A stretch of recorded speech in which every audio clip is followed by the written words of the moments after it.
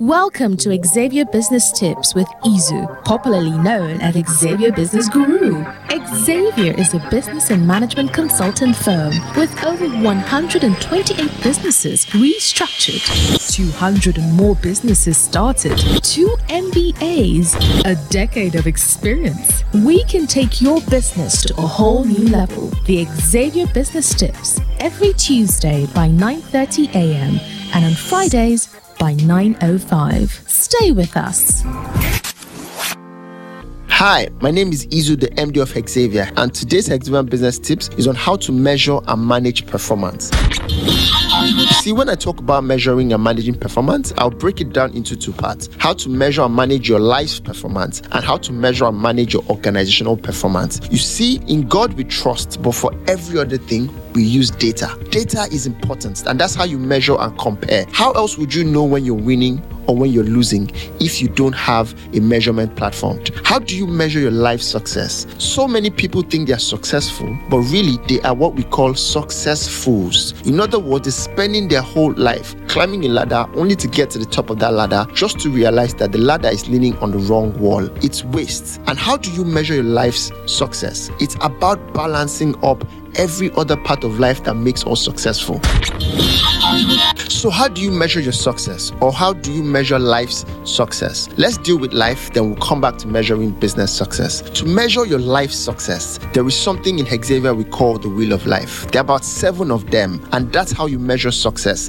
Ensure that you're not making one at the expense of the other. 1, finance. 2, health. 3, family. 4, spirituality. 5, personal development. 6, business and career. And 7, social relevance. Whether business, whether life, it's extremely important that you have a strong relationship with your creator or whatever it is you believe in. How is your health?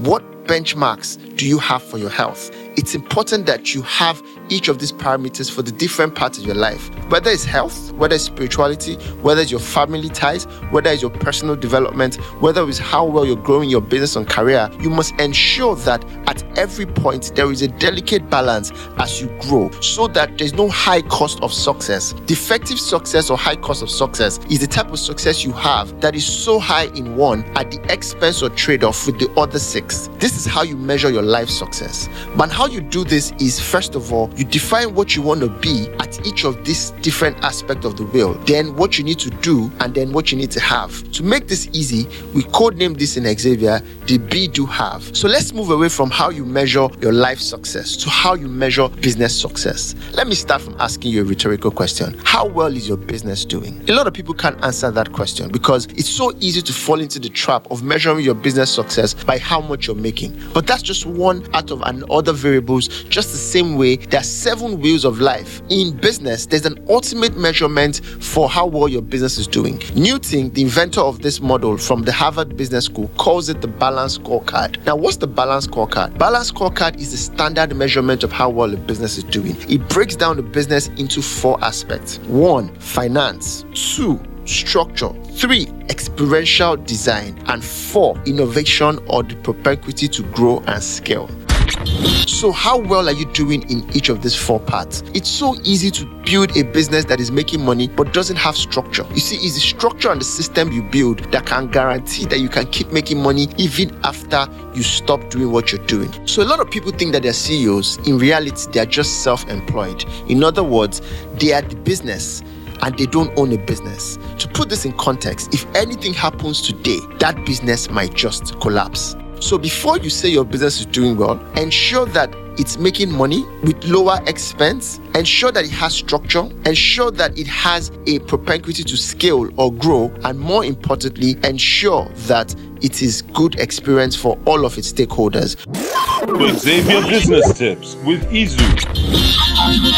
To contact us for consulting or to join our business club, follow Izu, that's EIZU, on Instagram for more tips, and to join our Xavier Business Club with over 1,000 executives, CEOs, top politicians, and entrepreneurs. Send interested to the number 0803 520 2891. That's 0803 520 2891.